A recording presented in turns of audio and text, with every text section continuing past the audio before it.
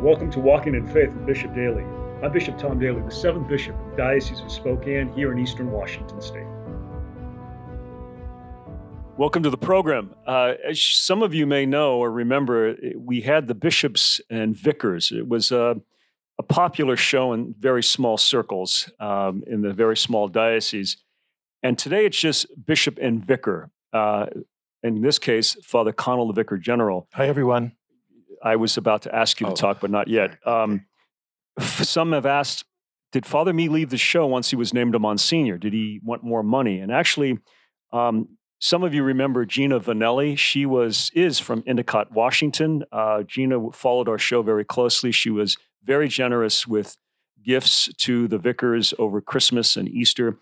Right now, she's given money. She made a fruitcake. She did. It's still in the garage. But in any case, Monsignor Mee took some time off, and he's traveling in Montana, kind of doing the best of Kate Smith and Mel Torme hits. It's part patriotic. of patriotic. It's a commitment to America as he makes St. Augustine's great again. Some of you, the most loved vicar, of course, was Father Pat Kirst. God rest him. Yeah, he's still alive and doing very well at St. Thomas More. He has a month off, and he's asked for permission to go to various retail stores, what we'd call thrift shops across the Northwest, where he's refreshing his wardrobe. That was in his last email to me. And he hopes to land in Yakima and stay with Bishop Tyson for a well-deserved vacation and time. So in any case, the only one who didn't have anything else to do. What is vacation and what is a Monsignor? Those are okay. Well, that's another show, and you won't be on that show. In any case, I have Father Connell, who is the rector of Our Lady of Lourdes Cathedral and Vicar General. Father was ordained in 1992. Was Thomas More, was a pastor in Colville. The rector of Bishop White Seminary, and then the cathedral. Right. And so the cathedral, the mother church of the diocese, we were fortunate here in eastern Washington to really be back in person with restrictions in the summertime. But looking at the presence of so many faithful during the fall and Christmas time, and now, of course, we just completed Holy Week and Easter. So a little story, Father, about the cathedral, the response to COVID, how you were able to walk that fine line between the safety of the people and yet the strong demand of people to be back in person at Mass and other sacraments. Tell us a little bit about that. So you'll remember that when we first started this whole thing, the shutdown, we were told 15 days to slow the spread or bend the curve or whatever. And so we, like every other diocese in the country, shut down Mass and confession for those 15 days and in-person ministry. And, looking back on it now, I'm not sure that we would do that because we've learned so much since then in terms of how to manage COVID and how to gather safely. I don't think there's a case of infection that's been traced to a Catholic church in the United States, according to our COVID czar, Father Ratouiste. So, I think we know how to do that. That's hindsight is 2020, but that was a very difficult decision. And I remember, frankly, feeling guilty that Lent because, I had access to the sacraments as a priest. I lived with other priests, and we had Mass, and we would I had someone to go to confession to, and I just. I felt a little guilty that my own people were being deprived of that at the time. And then, as we know, the shutdown drug on and longer and longer and longer. And Bishop, you may remember Mother's Day of 2020. We had a special gathering at the cathedral. Do you remember that? Yes, and we were blessing people as they drove by. It was a drive-by blessing. It was a drive-by blessing of mothers, so they'd come in. Notorious B.I.G. was doing the background music. No, that was a different band. They'd drive in one side and we'd bless people, and it was just kind of nice to actually see people again. So fast forward to today, after this airing of the show, provided I don't get asked to leave during the show, I'm going to be meeting with the parish council of the cathedral for the first time in-person meeting in a year. And the top of the agenda is really to talk about how COVID has impacted the lives of the faithful. My sense is that there is a lot of feeling across the spectrum. So you have the mask wearing people and the anti-mask wearing people and everyone in between. And I get complaints probably could be twice a day sometimes. Usually after the weekend masses, that either I'm not being strict enough with the safety protocols, or I'm being too loose. My actions. People have said things like, "Your actions are going to kill my mother," or why can't you be a man and stand up to the dear leader, Governor Inslee, and why is the governor running our church? And so, frankly, it's been a very difficult year to know what decisions to make and how to follow through on them. I think what Father O'Connell raises a very good point. There seemed to be not enough information given as to how the church responded in the pandemic of 1918. Now, granted, there are many changes in healthcare, certainly in over 100 years, but there was that one picture that struck me of people in masks, even then, attending a service outdoor in folding chairs on a street in San Francisco. I don't think it was a Catholic mass, but there were prohibitions there. Of course, the work of religious women, the sisters, it's seen some of their work in the archives as to how the church responded. So there were the people, as Father said, who accused me of not doing enough. I had one man accused me; he deemed me non-essential. I was able to actually. There's some merit to that. Yeah, okay, that's enough out of you. I was able to meet with him, and we had a great conversation, he and his wife. But I think there was a lot of uneasiness. There was, as Father said, in the cathedral, is it too risky? That's why the obligation was for mass attendance was I dispensed with the obligation because of the overarching issue was the health of our people. But then, through it all, because it had been a new experience since really the last time of anything that's significance was over 100 years ago. So SARS and all those other Ebola, and we didn't experience that directly. I had a mild case. I figured that, and that when you were on the subway. But in any case, today we are in person with restrictions, and I think the majority of people who have returned, either those who have been vaccinated or are comfortable. But the impact of this will be seen months to come. Especially, I just read an article I was saying in a previous show on Wall Street Journal. Those that are 8 years of age to 14 who have not been in person learning, the toll that is believed it will take on those children is going to be something that we're going to be dealing with for years now. And we're not even talking about the issue of the lack of in-person prayer experiences that characterizes us as Sacramental Church. So on the Feast of Corpus Christi, I'm going to reinstitute the obligation for Mass. And of course, those who have health conditions, they will not be obliged to come to Mass, but in general. What a little bit about the history of the obligation, Father, as far as, I know you've discussed this. We've discussed this as the vicars. But I guess before we kind of get into the obligation, maybe just an observation of mine that that's been kind of edifying, that when you first opened up, I don't remember now when that was, but it's early June. Was it early June? So Bishop kind of pushed, it was pretty clear, after consulting with the health officials and things, that the condition in Eastern Washington was better than it was on the western side of the state.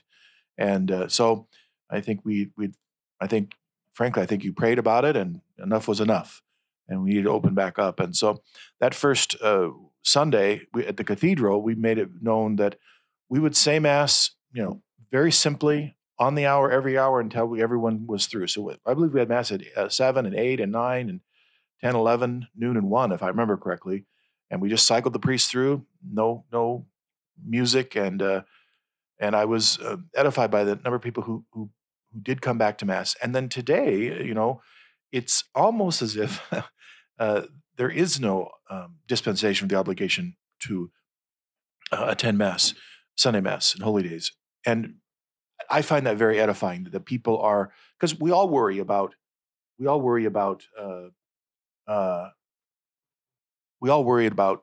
people coming back to Mass and everything. But at least my experience has been that it's been great that people have their back. They're safe distance. They wear masks for the most part, and so I think it bodes well for the future for when the obligation does lift on the 6th of June. We're going to have a Corpus Christi festival. We're going to have a big Mass and Eucharistic procession, which Bishop will lead, and then we're having a kind of a Eucharistic carnival for the kids and families, and so we really want to celebrate that day. And again, I think setting the obligation aside, I'm very edified by the faithfulness and the devotion people to Eucharist, even though they're not obliged to be there. I would say that the vast majority of people who attend Mass the last, 10, 20 years go because I believe they in their hearts find it is a way to give something to the Lord. There are those, I think, having the obligation, it shows the importance of Mass. I know in the ecumenical discussions that we had during that time of when the governor wasn't necessarily addressing the issues that the religious leaders were bringing, there were some in different religions who thought, well, the virtual church is the way to go. And we have found very much as a sacramental church that it is essential that we be in person. And so I do believe that the people who go to Mass want to be at Mass. And again, I want to be very clear, those who have health concerns are to please stay home. We still will live stream Mass. But the one challenge we face, of course, is that, I mentioned this to the priests at the Chrism Mass, that people got used to shopping around for homilies. And so popular was Cardinal Dolan in New York. They loved his homilies. And it does challenge us as priests, especially as bishop, even the deacons who are preaching in their parishes, to make sure that the homily is something that is given to the people prayerfully. It's practical. But again, people also were shopping around for better music. So the online church is indicative of the times we're in, where people shop for what they think gives them the greatest value. So somehow it's calling upon us not to lose heart, but to know that we might have to change things a bit to address the needs of the people.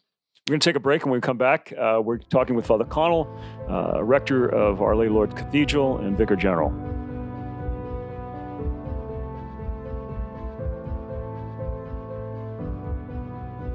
Welcome back. I'm Bishop Daly, and I'm talking to Father Connell, the rector of Our Lady Lourdes Cathedral and Vicar General of the diocese. We're speaking about the return because of the vaccination, and again, even though there seems to be at times increases of COVID in parts of the country, generally speaking, the churches in the United States are back in business. And we're talking about the obligation, kind of why it's essential, important for people. You want to? Yeah, sure. So again, as I was mentioning before the break, I just been edified by the people who are back at Mass now, because they're not there out of obligation. They're there because of the nourishment and support they receive in the sacraments in an in-person way, and that's edifying.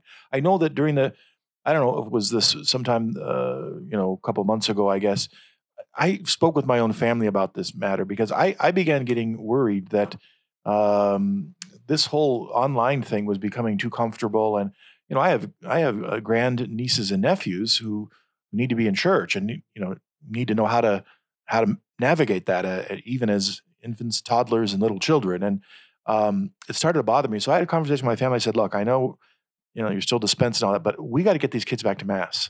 And, they did it. My nieces and took their kids, and my mother was back, and so So there are people there who are obviously are not there because of an obligation. But I guess one of the best explanations of so what we're talking about is the obligation to attend Mass on holy days of obligation, which would include Sundays, and when that's not taken seriously and without a good excuse, it's a serious sin. Someone may say, "Well, why is it? What's the big deal? I'm just going to go skiing at Schweitzer or whatever. I just missed one Sunday." The best kind of explanation for that I have found comes from Pope St. John Paul the Great's document, Dies Domini, the Day of the Lord. And in there, he talked about the Sabbath. And we know that it's one of the commandments to keep holy the Sabbath. And he spoke specifically about God the Father, who rested on the seventh day, who modeled for us Sabbath rest. And I think when we hear Sabbath, with our human ears, we think of inactivity, lying around, watching the football game, eating popcorn, not doing very much. That's not what the Holy Father said God was doing. He said on the seventh day, God was sitting back and looking at the beauty of his creation, and with man being the crown of that creation. And he was pondering it in a loving and a joyful way, in gratitude, grateful for this beauty. And it seems to me that's really at the root of the obligation. The God is so good to us. If you say, I want to go skiing at Schweitzer, well, not everyone has that ability. And so there's so many things in our lives for which to be grateful. And that obliges us to go to the source of those blessings, which of course is God Almighty. And for us as Catholics, the most perfect form of worship is the Mass, the sacrifice of the Mass. And I just think if we reflect on all that we have, it seems to me to give God back a little bit of time, 50 minutes on a Sunday, or someone gets a little long-winded, 10 after, it's very little to ask, I think, to thank him for all that he's given to us. This is the year of the Eucharist, which began on Feast of Corpus Christi in 2020. And there was discussion, as I've mentioned in some of the other shows, and even at the cathedral preaching. And we decided to move forward with it. Now, it will conclude on the 6th of June in this year, 2021. But the year of the Eucharist gave us the opportunity to reflect on that which we often take for granted.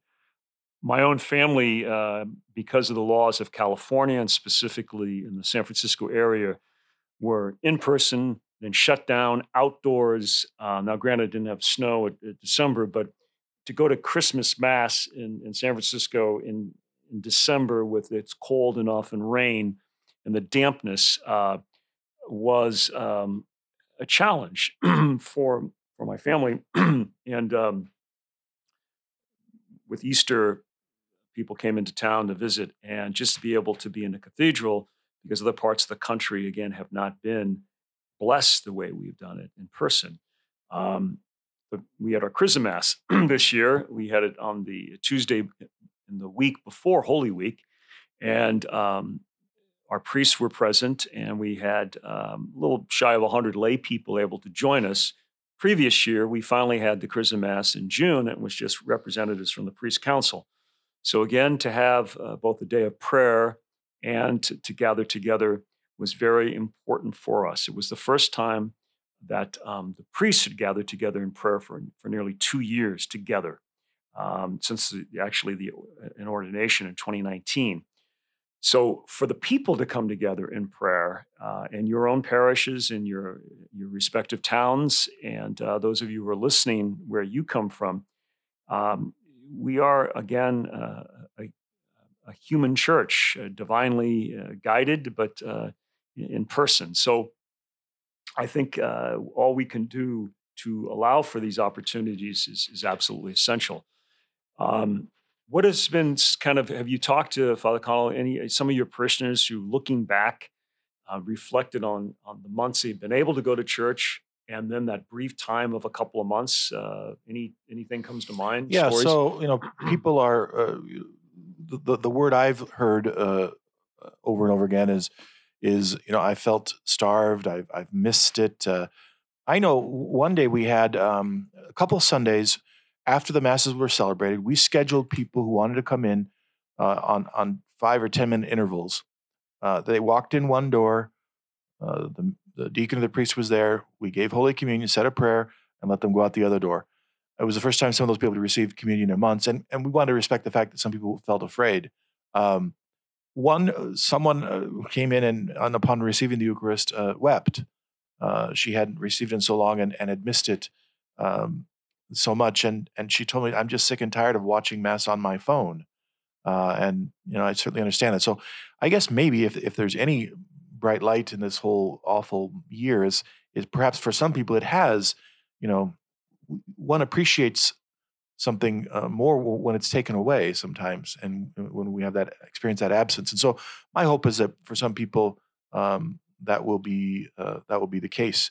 The other thing I think is, at least for me, I've been able to reflect on how well, the best way to celebrate these sacraments and how well are they serving the people. So we did some surveys and before we opened up fully, and we decided to move the daily 6:30 a.m. Mass to 7, because one of the things is people are working home. They don't necessarily need to get into an early Mass. And so and our Mass attendance, the cathedral doubled from 6:30 to 7, and it gives me a little more time to sleep in, but not that it's about me, although it never is. Okay. And the other thing we did is we moved the Saturday morning Mass from 7 a.m. to 9 a.m. And again, really good attendance. So I think that absence helped us kind of reflect on how best to serve our people and give them access to the sacraments, such as the Eucharist. And again, or also the connection with Eucharist and the sacrament of penance. Before Easter, we have enough priests down at the cathedral, so we're able to hear confessions like on an entire Sunday morning, and we had a huge number of people seeking the Lord's mercy through that sacrament, and it was just very edifying. I think, Bishop, you saw that yourself. Yeah, what I had heard on Wednesday afternoon, and it was supposed to be just a 1-hour slot, and I think it ended up being instead of, I heard 40 minutes above and beyond. We had to make sure everybody had that opportunity. Again, we speak about just talking with Mitchell Palmquist, who's communications director, about as a young dad with a large family, that the obligation to Mass adds an importance to the experience of the Eucharist when so much of family life is hectic, and to know that it's something that's asked of us. It has that strength of an obligation. It might be just a reminder that this is we're human nature, and if we aren't given structure and commandments and rules, we tend to take the easiest route. So that's an important aspect of it. Yeah, and as Mitchell was saying, as a young dad, sometimes you've got kids. That doesn't mean you're going to sleep through the night. And at the cathedral, we have a lot of young families, and I really appreciate the efforts that they take to get those kids cleaned up and go to the bathroom and get in the car and come down to Mass Sunday after Sunday. And I know that for some of them, I'm sure that it really is a sacrifice. It's not someone's crying, someone's sick, someone was up all night, someone threw up. You got to take care of all those things. And so getting to Mass on Sunday is an additional burden. And there is that hymn that calls the Mass the great sacrifice of praise. And for us in the church, in the Catholic Church, words mean something. They're efficacious. And so when we say, this is a sacrifice of praise, yeah, I mean, being tired and maybe a little crabby because of a kid who's sick is part of the sacrifice that we owe to God, and that God blesses and turns into something holy. We have now the Corpus Christi will have, as Father said, the 11 a.m. Mass will be to end the year of the Eucharist. Then we will have a Eucharistic procession, and then we have the Carnival. I'm always kind of amazed. Maybe this is kind of a Spokane thing. I know you've been able to secure that coveted band. I think it's the animal rescue petting zoo. And you love riding that donkey every year. That's You're right. out, and your the first one on there with one eye. And we have, I think, Brother Buzz. You're able to get Mark Fabry and his group, Brother Buzz. Sure. That's a group out of Butte, Montana. They're going to be appearing, singing, and Daddy sang bass, Mama sang tenor. Okay, that's enough. Okay. And in any case, so you have Brother Buzz appearing, and then you have the farm animals. What's going to be the most event? Do you have a camel this year, or was that? No, he went to Sparky. Sparky the camel. No. We're adding some catechetical booths for children about the Eucharist. Believe it or not, these games that are kind of catechetical in nature are about the Eucharist, coloring pages and things. We wanted to carry over some of that catechesis into the fun time for the kids. But the standard bouncy castles and popcorn and face painting, you can get your face painted this year, will be in. So a good time will be had by all. Great. I'll be there. It's an obligation. Yeah. But in any case, we're in the year of St. Joseph, which because everything that's going on, Pope Francis had named that, and that hasn't had as much emphasis. So we will conclude the year of the Eucharist, and God willing, we will be in person, and people will be healthier, and then we'll focus on the blessings of the year of St. Joseph. I want to thank Father Connell for joining us. It's so good to see you again. Okay, thank you. And then we wish that Pat Kirst is doing well as Monsignor Me, and Father Vic Blazevich is the Vicar of Finance now, and he is dutifully carrying the burdens of his many responsibilities. And maybe someday he will be on this show and make up for all the ineptitude of Father Connell. Thank you very much.